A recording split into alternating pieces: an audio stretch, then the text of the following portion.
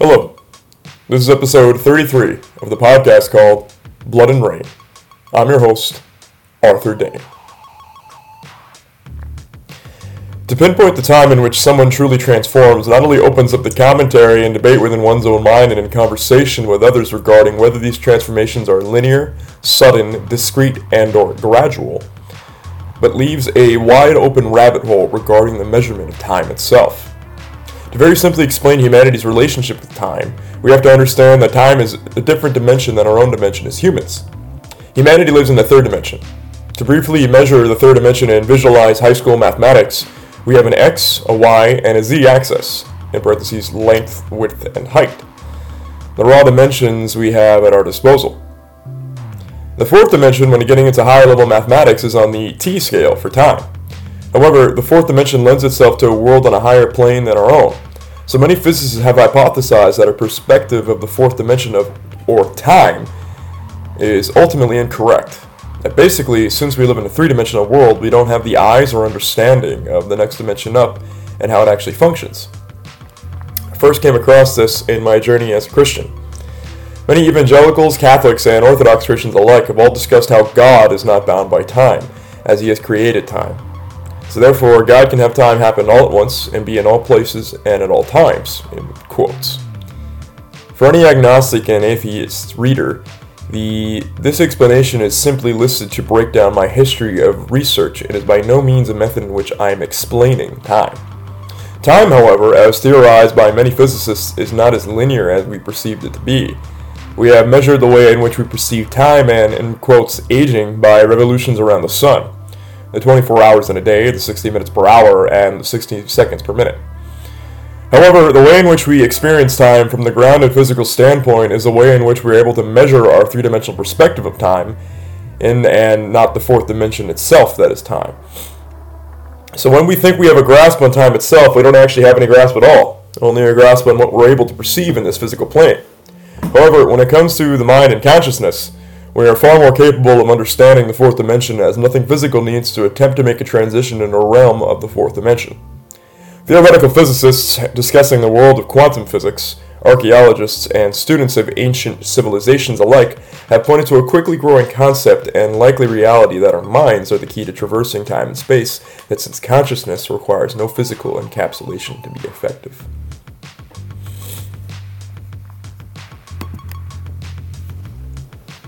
Good afternoon, all.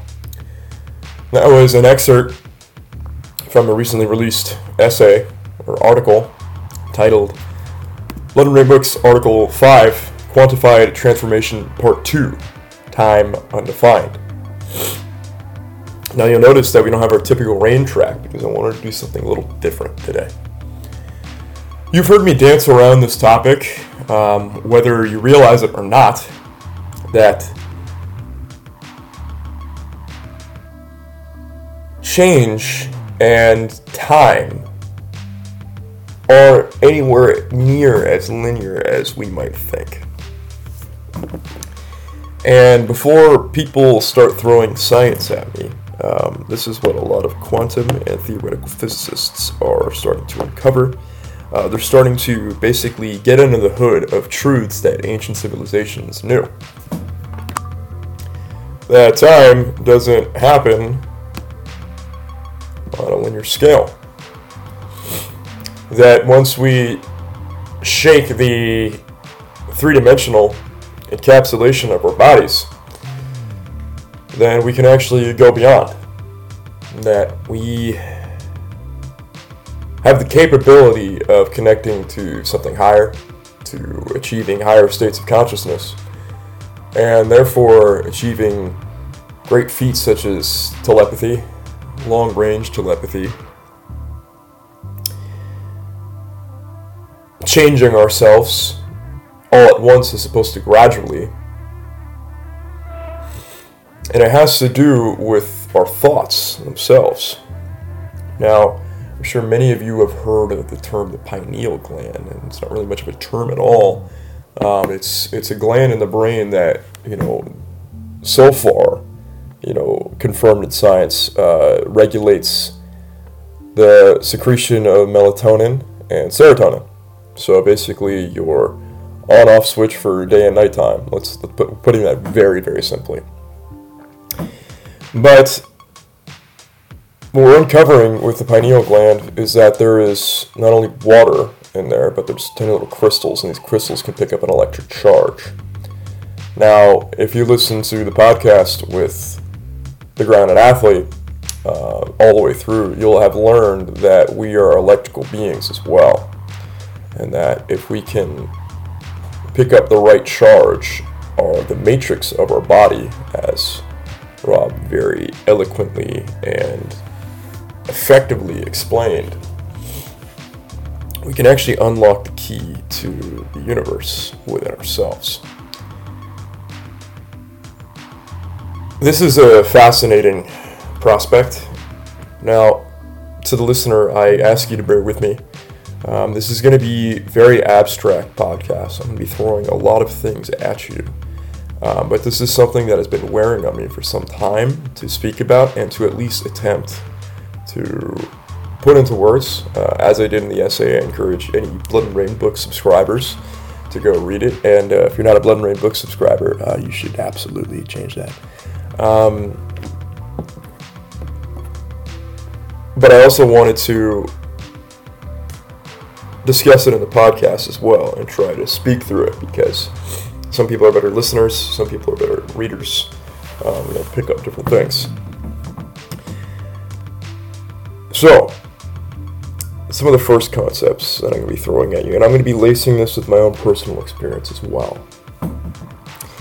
Actually, if you listen to the podcast with Coach Ross Hilliard, the Strength of the Nomad episode of this podcast, I believe that was episode 29. I want to say it was 29. And Ross Hilliard and I got to the end, we were discussing a time we were discussing David Goggins. And for those of you who don't know David Goggins, I suggest you get out from under the rock that you're living in. David Goggins is an ex-Navy SEAL and Army Ranger.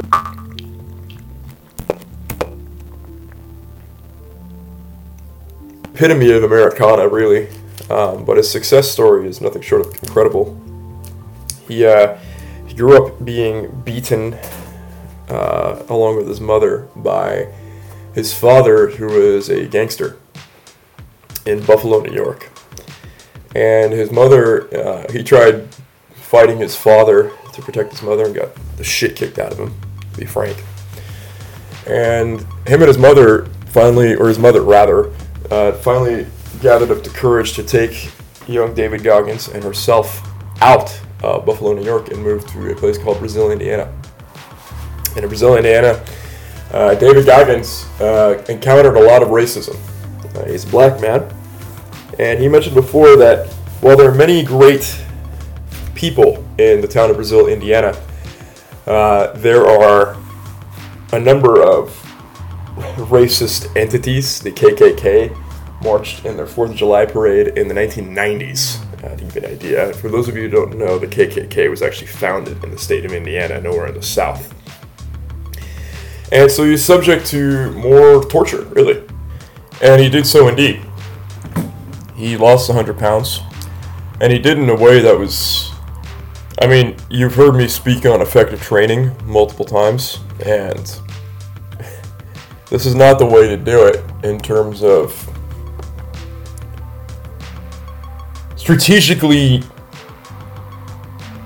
upping each attribute of physical training.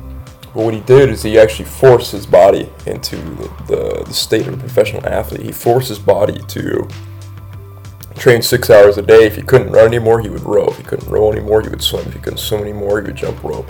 He did everything it took to be prepared. It's as if he actually shocked his being within 3 months to be completely someone else. But he talks about how he did just that. He talked about how he actually invented a different person. He said, I'm not David Goggins anymore, I'm Goggins. I'm the type of guy who doesn't quit. I'm the type of guy who perseveres no matter what. He talks about a specific frame of watching Rocky. And if you haven't watched Rocky, I don't know what's wrong with you, but okay. But Rocky, he's battling Apollo Creed, and Apollo Creed keeps knocking him down. And Rocky keeps coming at him no matter what for this fight. And you could see this look on Apollo Creed's face that David Goggins talks about, how no matter how much he was beaten down, no matter how much he beat Rocky down, he was never going to stop. And Goggins saw this look on his face, on Apollo Creed's face, as the look of a man whose soul had been stolen. He said Rocky took his soul. And he said, I want to be that. I want to be the guy who, no matter what life throws at him, life's not going to take his soul.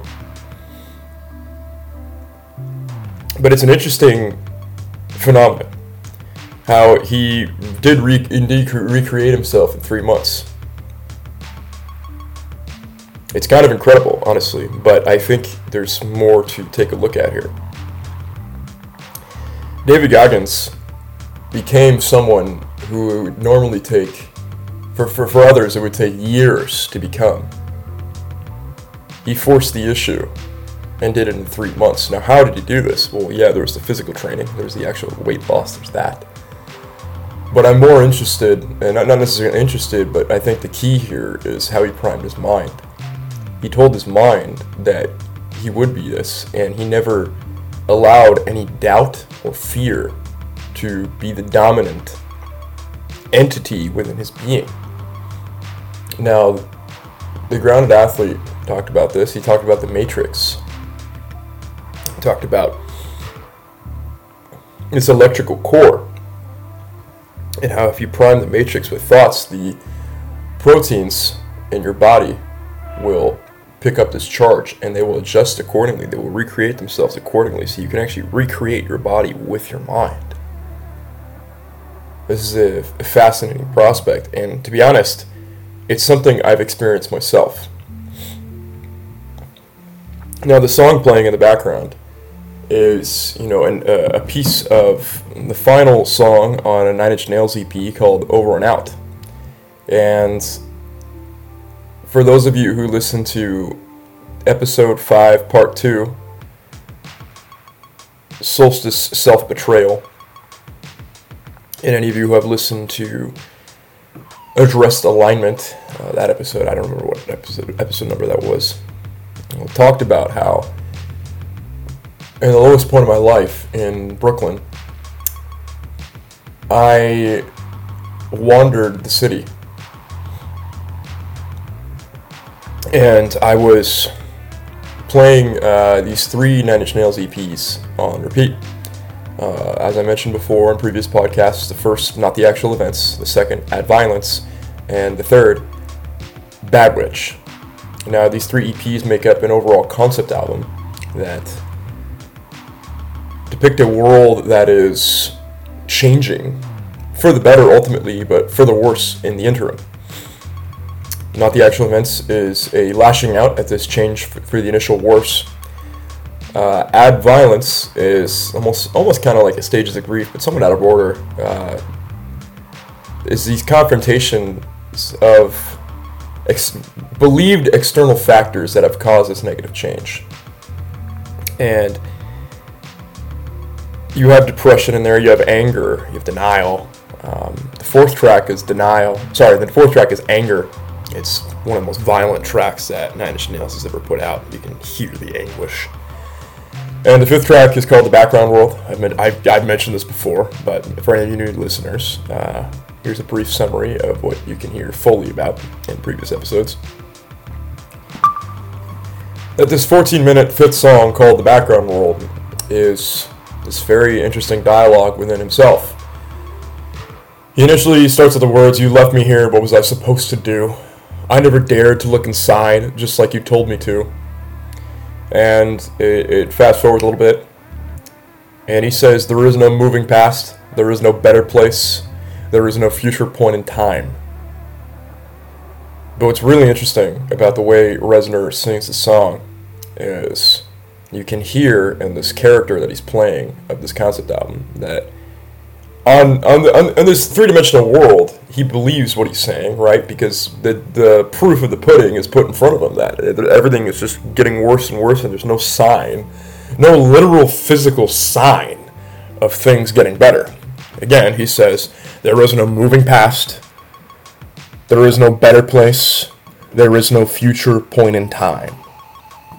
But you can hear that viscerally, almost spiritually, he doesn't believe what he's saying.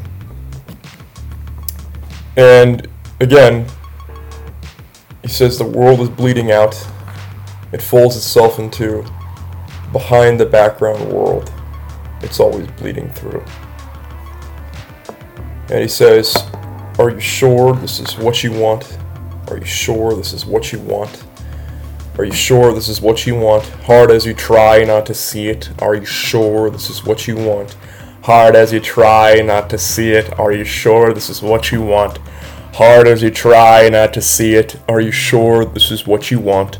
Hard as you try not to see it.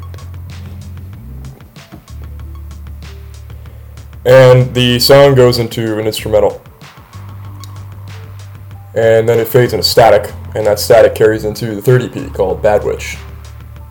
And the first track on Bad Witch is called Shit Mirror, basically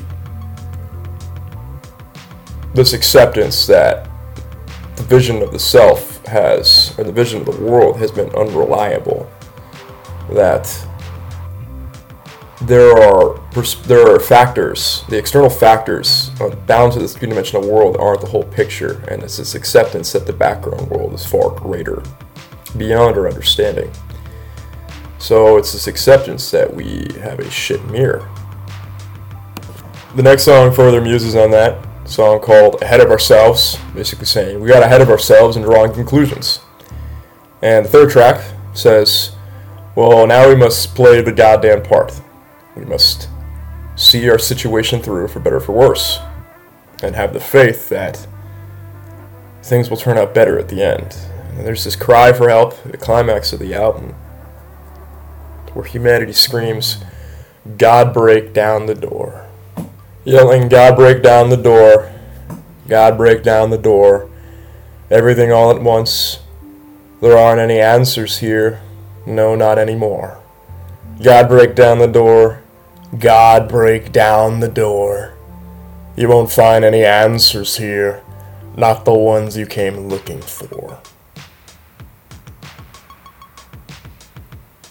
And you can get this sense of this entrance by Divinity. And the next instrumental track, the fifth track on the EP, called I Am Not of This World. And it feels like Divinity almost cleansing the earth of all of its wrongdoing. It's heavy. It's very, very heavy. And on the last track, which is the track you're listening to in the background, Over and Out, you have this very elevated spiritual state at the end. Like you can tell, like post-cataclysm, post-religious event. Like God says, now it's your turn. I am always here. I'm always your God. But as far as this plane is concerned, you must do better. For now, over and out. Which is a fascinating concept. Now, what's interesting is, and what you can't hear is because I chopped out any lyrics from this background song for the sake of you being able to hear me, but the lyrics for Over and Out, very few are as follows. Trent Reznor sings in a very David Bowie-esque way. Time is running out, I don't know what I'm waiting for. Time is running out, I don't know what I'm waiting for. Time is running out, I don't know what I'm waiting for. I think this keeps happening over and over again. Feel like I've been here before, over and over again. Am I remembering you correctly? Over and over again. I've always been 10 years ahead of you, over and over again. Now, I walked the streets of New York after being injured, spiritually and physically, listening to all of this, and I came upon this. I stayed in a meditative state for a very long time while I was in New York. I spent a lot of time alone. For those of you, again, who have listened to episode 5, part 2, you'll understand why. I was holding out for a job despite being physically and spiritually injured and finding out my mentor had stage 4 brain cancer. And I left the job preemptively because that's the way it works in New York to get a job that would have been 6 figures. But in the meantime, I was very broke. And I would spend nights just walking around in a meditative state, going in and out of subways from West Village, Greenwich Village, the Bowery, Midtown, Brooklyn, Chelsea, Upper East Side, Upper West Side, Hell's Kitchen, so on and so forth. Tribeca, all these neighborhoods, it's popping in and out as I was walking around. Zenovial, when I talked about this on his podcast, it kind of talked about the doomer, and I guess I was embodying that without realizing it at the time. And in this meditation, I started to see an infinity symbol as I was meditating to this music. Through my meditation, I didn't think about an infinity symbol. An infinity symbol emerged within my mind because I felt I had taken the wrong path. And my understanding of time at this point in our perception of time was linear. So I was very steadfast on my path. I was sprinting face first towards the end. And I took this detour. I took this ill-advised detour to New York City for all the wrong reasons. But I found that I could come back to center. That this wasn't linear. It is and it isn't. There's a curvature, there's a figure 8, and it brought me back to center. I took a detour, took the wrong path, but at the same time it's the right path. And I didn't understand how these opposites could be, but they were just being at the same time. Relaying it back to David Goggins, and listeners, I mentioned before, this is going to be all over the place, and not necessarily for the sake of being abstract, but for the sake of making an overall point that I'll get to. And it's not a clearly defined point, it's something you'll visualize at the end.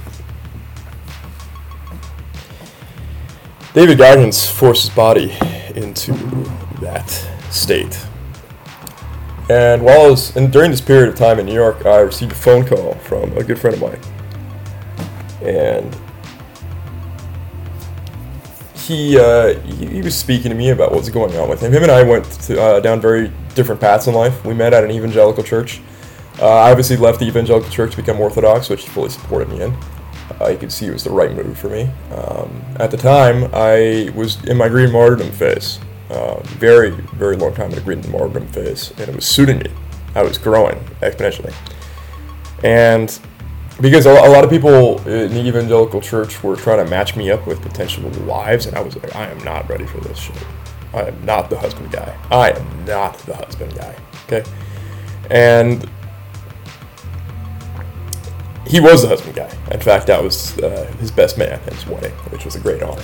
It's very stressful being a best man. For those of you who know, it's very stressful because you're shielding the groom from all the nonsense.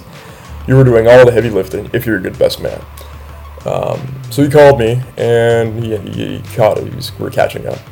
Then he asked me, while I was still in the Bay Area, how I was getting so little sleep and training like a madman in Muay Thai and working in a bar full time and still gaining a considerable amount of muscle.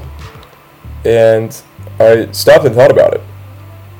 And having just studied chakras, having studied the root chakra, which has to do with presence and survival, the sacral chakra, which has to do with sexual and creative energy, which are actually the same. So for all of you guys struggling with porn and masturbation, you can channel your sexual energy into creation because it's literally the same kind of energy. Solar plexus, which is willpower and getting things done. The heart chakra, I think that's pretty obvious. The throat chakra, that is communication. The crown chakra, which is the seventh, which is receiving information from divinity, or just the ether, really. You can receive some bad things if you're not careful. And then there's the sixth chakra, the third eye, the pineal gland. And he asked me this question, and I completely hypothesized. And I mentioned this to Ross Hillier, and I compared it to David Goggins. I've said, Michael, I don't think I gave my body a choice. That sounds corny as hell. It goes against any sports science that I preach as a trainer, at least when it comes to strength. But I believe I just forced my body into that state. Through thoughts, through actions, and through not allowing my body to do anything but. I had this notion in the back of my head during this period of time that he was speaking about, that if I wasn't careful, I would injure myself. But I always seemed to know where the line was. And I always seemed to know how to find a loophole around the line, physically. It didn't make any sense in a three-dimensional perspective, but it made sense when we take into account other factors. Now, I need to have this discussion with the Grounded Athlete again about the matrix and the pineal gland, but having discussed with him and having listened to his material videos about the matrix within the body and priming the matrix with the right thoughts, I can imagine that since the pineal gland has crystals within it that pick up an electrical charge, that electrical charge can have a bidirectional relationship with the matrix and therefore send a charge to the body to adjust accordingly. I think that's what happened. I gained a considerable amount of muscle. I wasn't eating enough. I was always starving. I would be eating 4,000, 5,000 calories, but still be starving. Due to training, due to bartending, due to writing a lot. And that's how I made that transformation. Now, I did force my body into that. On my 22nd birthday, I just decided that I wasn't going to give way to any negative thoughts. I wasn't going to give way to any doubt. I was always going to overpower it. I made that decision. Now, where does this go back into the concept of time? Now we're going to relay it to another aspect of training. Pavel Tsatsouline, for those of you who don't know, Pavel Tsatsouline is not only the father of the kettlebell in the Western world. He brought the kettlebell to prominence from the Soviet Union, or Russia as it is now, but he's actually Belarusian. He studied at the greatest sports science school in the world in Minsk, Belarus. He spoke about how not only did he bring the kettlebell, he brought all the principles of training. He was teaching the Western world all the principles of training. Now, he was my gateway drug into reading a bunch of Soviet Union sports scientists who were just absolutely brilliant. But he said something interesting in one interview. He said, changes in nature are not gradual. We know this about the human body. We think that we often make this mistake in getting too wrapped up in a training program. I know I have, especially with Western programs. By this week, I should be able to lift this much. And if if I can't deadlift 600 by week 4, then the program isn't working. We gotta axe the program. And American coaches will tell you something like, maybe you didn't eat enough, or maybe you're stressed, or maybe you didn't get enough sleep, or they'll throw all of these other factors that don't have to do with the training and don't have to do with the adaptations itself directly and completely. They do have something to do with it, but not everything. But he said something really interesting, that changes are not gradual, but they're sudden and discreet. Meaning, when it comes to the training world, that essentially we're not going to change in a measured linear time. Like we know over time, if we continue doing the program, we're obviously going to make results. People who have done my programs have made results. Programs that have been assigned to me have given me great results. But when someone tries to quantify every little change and every movement, try to see a greater result, let's say in a mile time, say in output for punches thrown in a minute, let's say in a 1 rep maximum, or a working weight for a bodybuilder training regimen. These changes don't actually gradually happen like we think they do. The changes actually need to be primed for a period of time, and typically the jump isn't always measurable. You see this as a problem with a lot of Western powerlifting programs. They'll give you a calculator for how much you should be able to add to your deadlift per year, or your bench press per 6 months, or whatnot. And a lot of the times when people follow those programs, they get a bit psyched out about that. The psychological effect of quantifying where the growth will be actually inhibits them from growing, even though they have the mathematics laid out for them. It never relaxes the athlete. And this is borrowing something from various texts about swordplay, Hagakure, obviously the Book of Five Rings.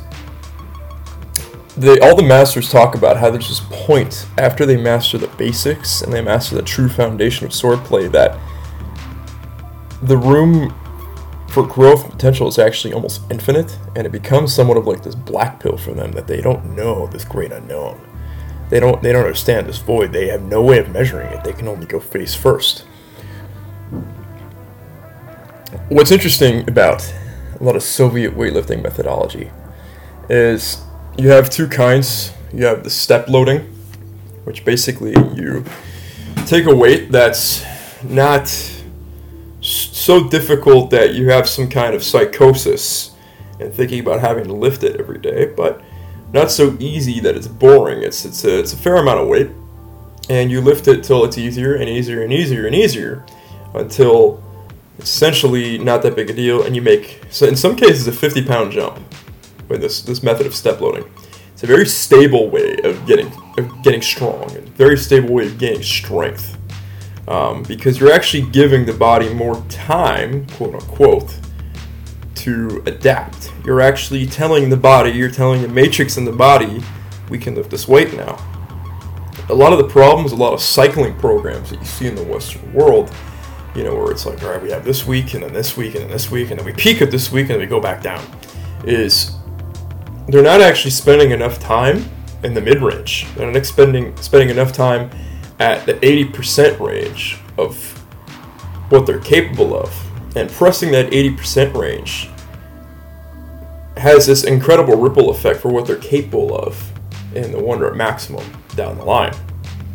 The Soviets did this combination of step loading and eventually the Soviet weightlifting system, where they were constantly pressing the central nervous system with weights that it was about 50% to 80% of the 1 rep maximum. They're always working in those weights.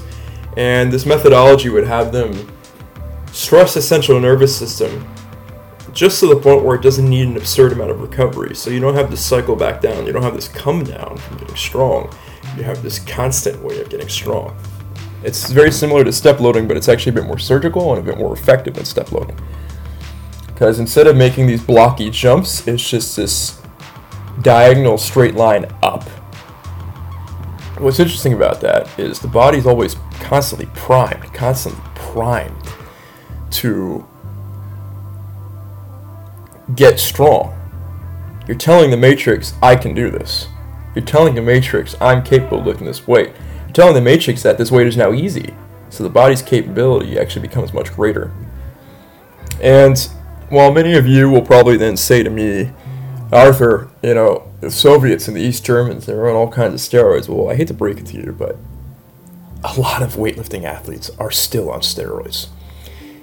And that includes the Olympics. There's always new ways to get around PED checks. The same thing goes for the UFC, although the UFC is pretty good about sniffing it out if your name isn't John Jones. And the Soviet Union still leads the world in Olympic medals. And they haven't existed as a country for 30 years now. So that really says it all, so the effectiveness of this training. The purpose of this podcast, however, is not to sell you on Soviet weightlifting methodology. The purpose of this podcast is to explain to you that time, our construct of time, gives us a massive blind spot towards a realm of transformation, towards true transformation. Transformation, which is sort of highlighting the ironic misnomer of the name of the article to begin with. Maybe it's one of two parts, but the name of the two parts of articles is quantified transformation. But again, transformation can't actually be quantified because we can't quantify time properly. And transformation happens over true time, which is not linear, so therefore we cannot quantify transformation. It's a bold statement, but it's something that I meditated on for some time.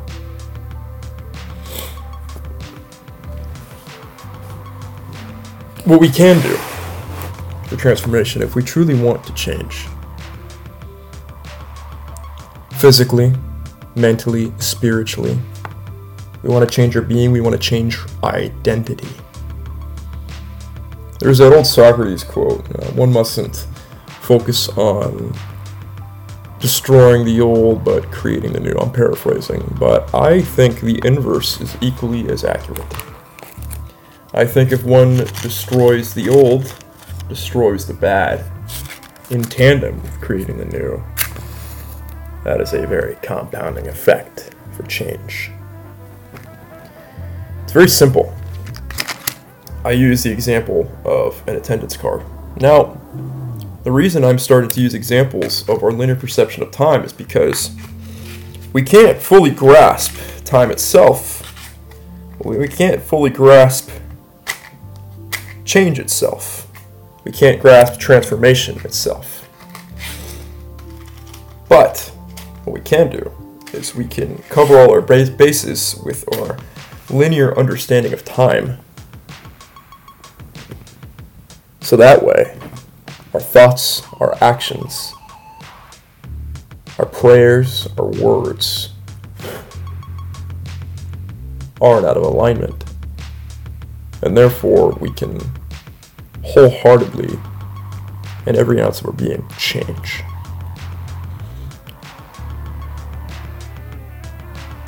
If you delete the thoughts from your mind, or at the very least overpower them of doubt, of bad habits, of fear, of trauma, destroy them and replace them with something else, but not, there's a difference, not putting them in the back of your mind, shoved away like you're sweeping the mess you made under the couch, sweeping it under the rug so your parents don't see that's something different, but deliberately staring all of your vices, your weaknesses in the face and saying, I renounce you, I destroy you, and replacing them with a positive, replacing them with something else, replacing them with something that is a component of the person that you are becoming, the person that you will become. we can use time on our side. We can use time, the truth of time, to transform wholeheartedly. I'm going to use another example. I'm going to use training as another example, and I'm going to use scheduling as an example, and I'm going to talk about presence. There are two people in the history of the world of Brazilian Jiu-Jitsu who have received a black belt in 3 years. Now, there's a caveat to this. I know some of you from the judo world are going to tell me about Travis Stevens. However, Travis Stevens was a judo black belt who had some intensive training from a Brazilian Jiu-Jitsu black belt, some of the best in the world, and did in about 1 year and 2/3, I want to say, so 1 year and 8 months. But there was already a lot of crossover in his judo practice, Jiu-Jitsu, so we're not going to count that. We're going to talk about true blank canvases in grappling. There are two guys who achieved the black belt in 3 years. One's BJ Penn. I do not have any insight as to how he trained. I do, however, have insight to the other. His name is Caio Terra. He is either a 10 or 11-time world champion in his weight class. That I don't know. It's certainly one or the other. And, excuse me. Caio Terra was at a pretty renowned gym in Brazil. And due to some drama, he was forced to leave that gym. And he was doing very well, but he was also restricted to the confines of the schedule of his gym. So what happened with that is his thoughts could only be on jiu-jitsu for so much. Then he was kicked out of this gym, like I mentioned before, and he was forced to train on his own. So he put mats in his house, and even when he was training alone, he was working on true fundamentals, and he was visualizing his moves, his style, his strategy as a jiu-jitsu athlete, as a true martial artist. But people started to catch wind that Caio had mats in his house. So a lot of jiu-jitsu practitioners went to Caio's house to train. People would come to Caio's house at all hours of the day and all hours of the night to train. And Caio never said no. So what happened was, Caio was constantly training. Jiu-jitsu was constantly in his mind. The feel of it was constantly in his mind. And it never left his mind, so the development accelerated. Epoch Rising put out some posts about transformation today that I suggest you go take a look at. Shout out to him.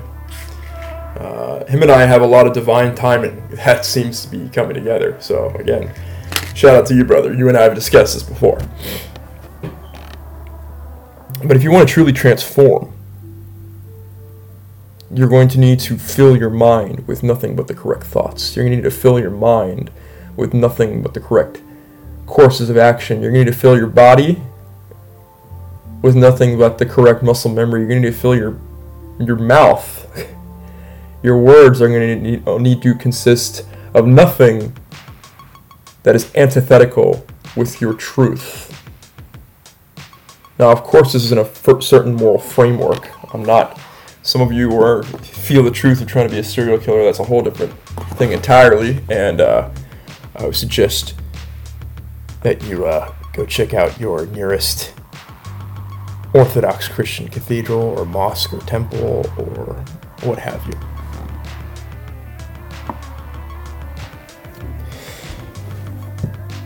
So what about schedule? Now, transitioning to actual time.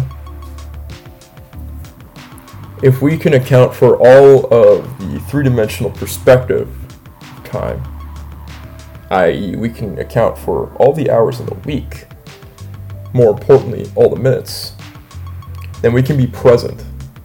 And if we can be present, then nothing's going to escape into some void. Nothing's going to escape into the state of nothingness. I've started to schedule everything in 15-minute blocks because an hour, and I mentioned this on my Instagram as well, Olympic level gymnasts were asked some of their greatest methods to success, and the one that stood out most to me was that one of these gymnasts would keep track of all of his minutes. If he could keep track of all of his minutes, he could get everything done. If he could get everything done, he could measure in some way his growth, and not necessarily his growth, but measure his practice towards growth.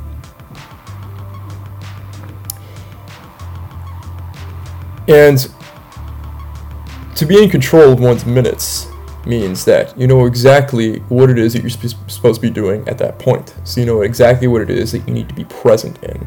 Anyone can be present in 15 minutes, and if you're present, your whole being is engaged. Your mind, your eyes, all of your senses, your body, your spirit, and that has a compounding effect towards growth and towards progress.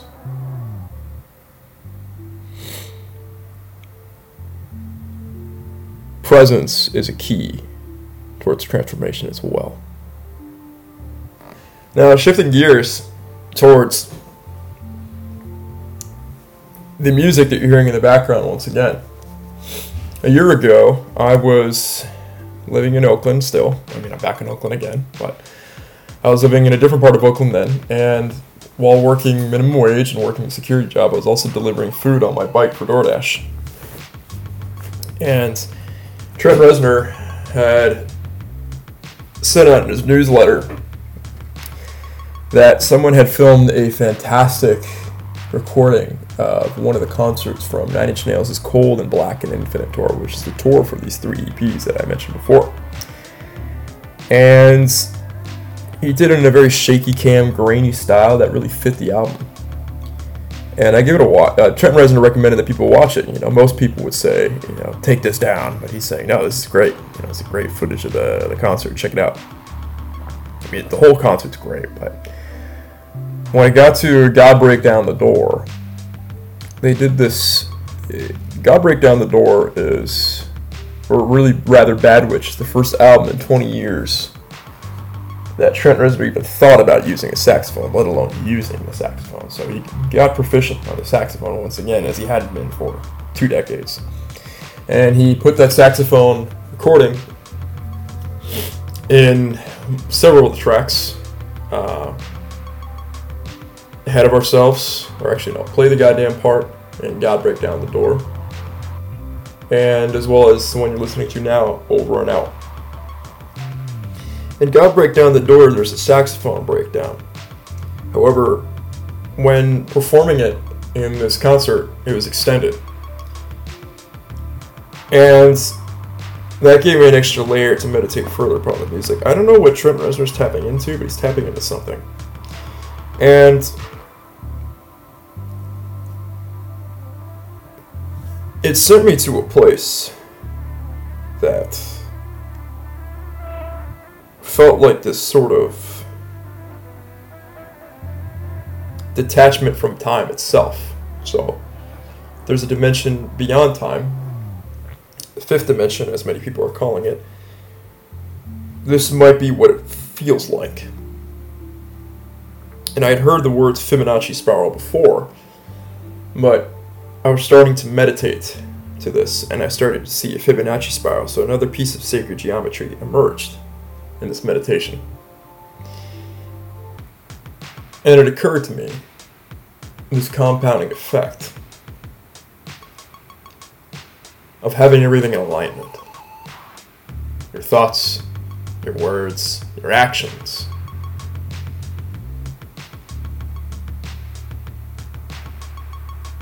If you take a look at the Fibonacci spiral, I suggest you pause the podcast and look up an image of it. You will see the squares that double in size over and over and over again, infinitely. And you will see the curved line that sort of dances within it. If I were to explain what I'm visualizing in terms of transformation, to borrow a phrase that is the title of this podcast of another album that I didn't necessarily meditate on, but I listen to quite frequently as it's incredibly heavy. An album called Time and Space by a hardcore punk band called Turnstile. Turnstile came out with this album 3 years ago, around the same time that I was meditating upon the poem called Blood and Rain that started all of this. And the cover has pyramids, which gave a little cause for alarm because it's kind of esoterica. But it kind of made sense to me over time. The last track is the title track, Time and Space, and the first words that are just spoken in this almost robotic voice before the guitar comes crashing in we will dilute distinction, time, space. Ironically, that came out robotic, and I did not intend it to. Once again, they say, we will dilute the distinction between time and space. And it started to come full circle. There are pyramids on the cover of the album, and that raised some alarm for me, obviously. But it's starting to make sense.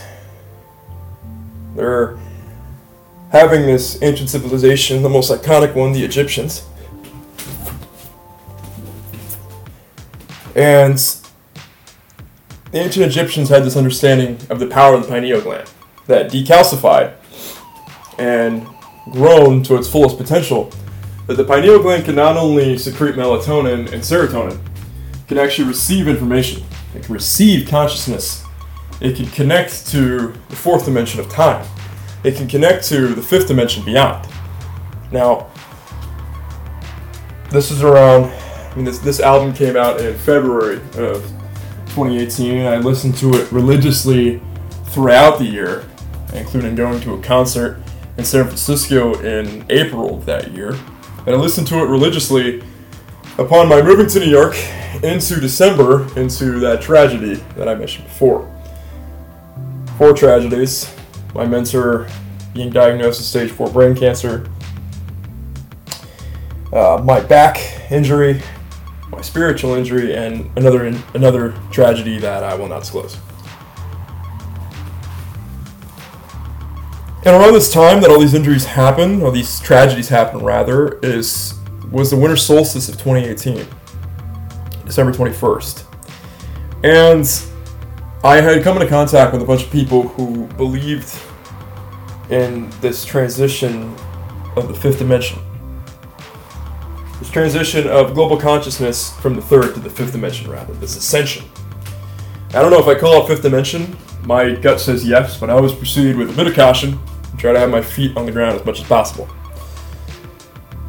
But this transition of the fifth dimension, apparently the jump in consciousness that happened on the winter solstice was the most painful, was the most erratic. It's the biggest, scariest jump from the third dimension to the fifth dimension of consciousness. And these people who I came into contact with claimed that if you would hang on to the ways of the three-dimensional plane in terms of consciousness, you would receive immense pain. And immense pain I did receive indeed. Several months later, when I meditated upon the music that you're still listening to now and saw the infinity symbol, I started to get a grasp on this dilution between time and space. If we are able to decalcify our pineal gland, if we're able to strengthen it, if we're able to tap in to the thoughts of the fourth dimension and the fifth dimension, if we're able to receive these thoughts, if we're able to visualize the actual time of our highest, greatest self, the timeline of our highest, greatest self, this point in time that, of course, is not linear, then we can transform. We can lead transformation accordingly. If we prime our thoughts with this change, with this connection to this time that we can visualize that truly does exist, because time is not linear. We can prime the matrix of our bodies to change. We can fully transform into our highest, greatest self, which has a far greater compounding effect than any compounding effect that I've spoken of thus far. That compounding effect is being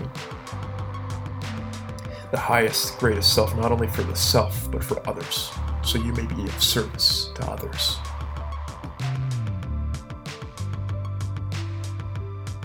So what do?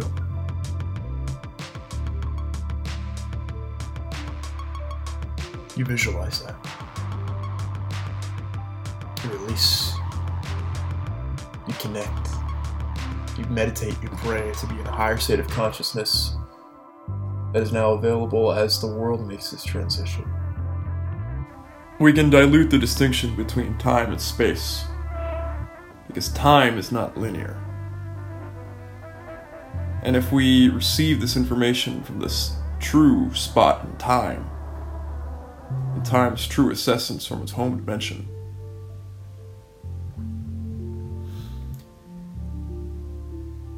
and connect with it and embody it, then we are manifesting in this three-dimensional space, this time in which we are our highest, greatest self.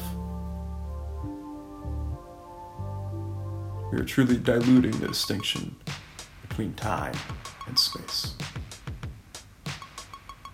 So dilute the distinction between time and space for that very purpose. I know I'm not a madman.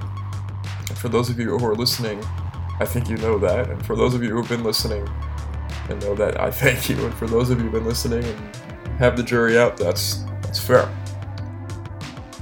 This is very intense stuff. But what do you have to lose? So visualize that highest, greatest self. Fill your mind with nothing but thoughts of that. Speak words that are only in alignment with that. Act only in alignment with that. And you will transform far quicker within our three-dimensional understanding of time than we could possibly imagine. There are people who have done it before, and we all must be the next. So with that, good night and transform. Thank you.